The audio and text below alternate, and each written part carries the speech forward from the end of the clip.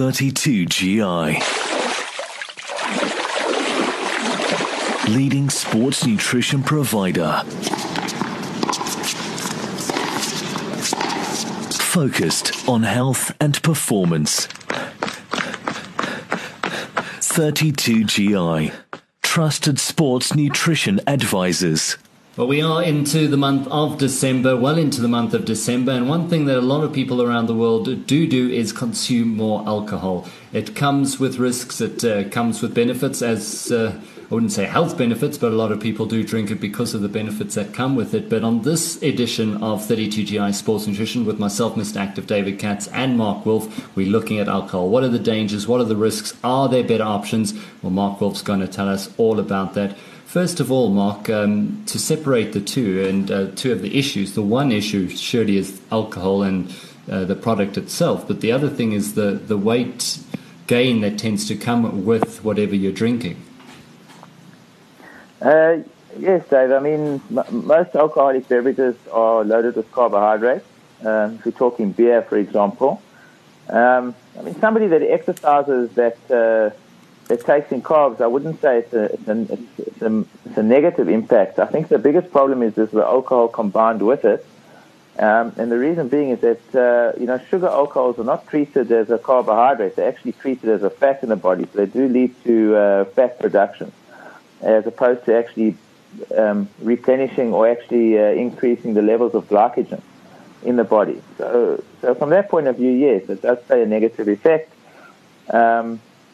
There are many other things that alcohol does do as far as impacting an athlete goes, and I think people do need to be aware of it. I think I can just mention a few. For example, I mean, alcohol definitely dehydrates you. As an athlete or as any person, especially at this time of the year when it's very, very hot, you would want to stay hydrated. I think that's quite critical. Also, you need to be completely hydrated in order for your muscles to recover properly. And with alcohol in your system, you know that that's just not going to happen properly as well. Long-term alcohol diminishes actually protein synthesis. In other words, rebuilding muscle tissue. So what actually happens is that also limits recovery process and obviously strength gains as well. So if you think about alcohol in that point of view and you are a serious athlete, drinking alcohol long-term can actually diminish your progress as far as your athletic ability goes. And one of the other things as well is that it depletes your energy levels because alcohol has the ability to create water imbalance in muscle cells, and obviously that actually limits production of ATP, so it does have a direct impact on energy levels as well.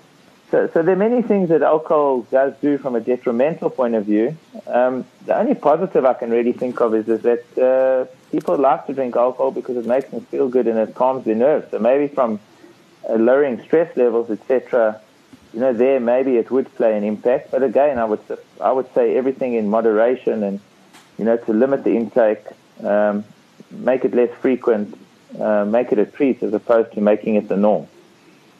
Well, everything in moderation always is a good practice to have. Looking more at the carbohydrate aspect of alcohol, a lot of them do have a lot of carbohydrates in, whether you're having beer, whether you're having a mixer with your spirits. Generally, you're carrying on eating your normal level of carbohydrates, then you're throwing in the alcohol or whatever beverage you're drinking. And that's the risk or issue, isn't it, from a sort of a weight management perspective, that you're all of a sudden adding all these extra carbohydrates into your diet? Well, I think anything that you consume in the form of carbohydrate liquids is going to increase your calorie intake, whether it's a soft drink or whether it's an alcoholic beverage. I think the difference between the alcoholic beverage and the soft drink, though, aside from additional calorie intake in the form of sugars, is the alcohol factor. And that does play quite a more significant effect when it is consumed.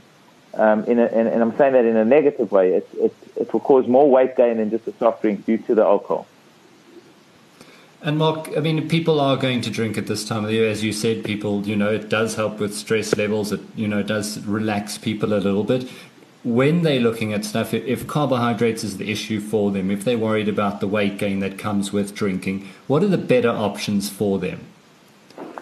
Look, I would say that, first of all, try and keep it as little as possible. I know people that Scotch is actually it's not such a terrible drink. From an alcohol perspective, yes, but from a calorie perspective, not as severe because people take in very small amounts as well. I would say red wine is excellent because it actually it has cardiovascular benefits. But again, you need to limit the intake. If you're talking about a glass, not a bottle. So I think what we're saying is that you should be consuming alcohol in moderation, not going out and drinking 10 or 15 beers. Because, if you take that, whether it's light or not, if you start to add up the total caloric intake and the amount of alcohol that you're consuming over a period of time, it will have a significant impact on the body in a negative manner.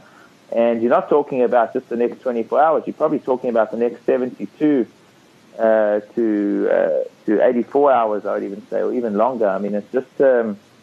It's one of those things that it does take time to get out of the system. If somebody does overconsume, a hangover is there for a reason. It means that the body didn't respond very well to what you took the day before. And usually that comes in the form of severe dehydration that causes those sort of feelings. Well, one quite popular drink for people who, I don't know if the real science behind it, but is people drink whiskey and water. And, you talked about the dehydration aspect. Surely that has a benefit as well because you're keeping hydrated at the same time, which you wouldn't be doing possibly if you were drinking just beer or wine. Look, consuming water alongside or after consuming any alcoholic beverage is highly recommended. I'm not saying you need to distance yourself completely from alcohol, but I know that if I have a glass of wine, I'll end up drinking about maybe 4 to 5 glasses of water, within an hour or 2 hour period after that. And the reason being is that I feel the dehydrating effects of the wine, and it does make me feel not so great. For some people it might be 3 or 4 glasses to feel that way.